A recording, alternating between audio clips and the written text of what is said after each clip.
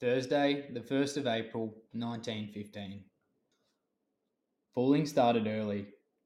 We were told a night alarm was to be sounded at 12:30 midnight, so all turned in early with great expectations and exclamations about it, only to sleep all night and wake in the morning, surprised to find themselves still in bed in the tent.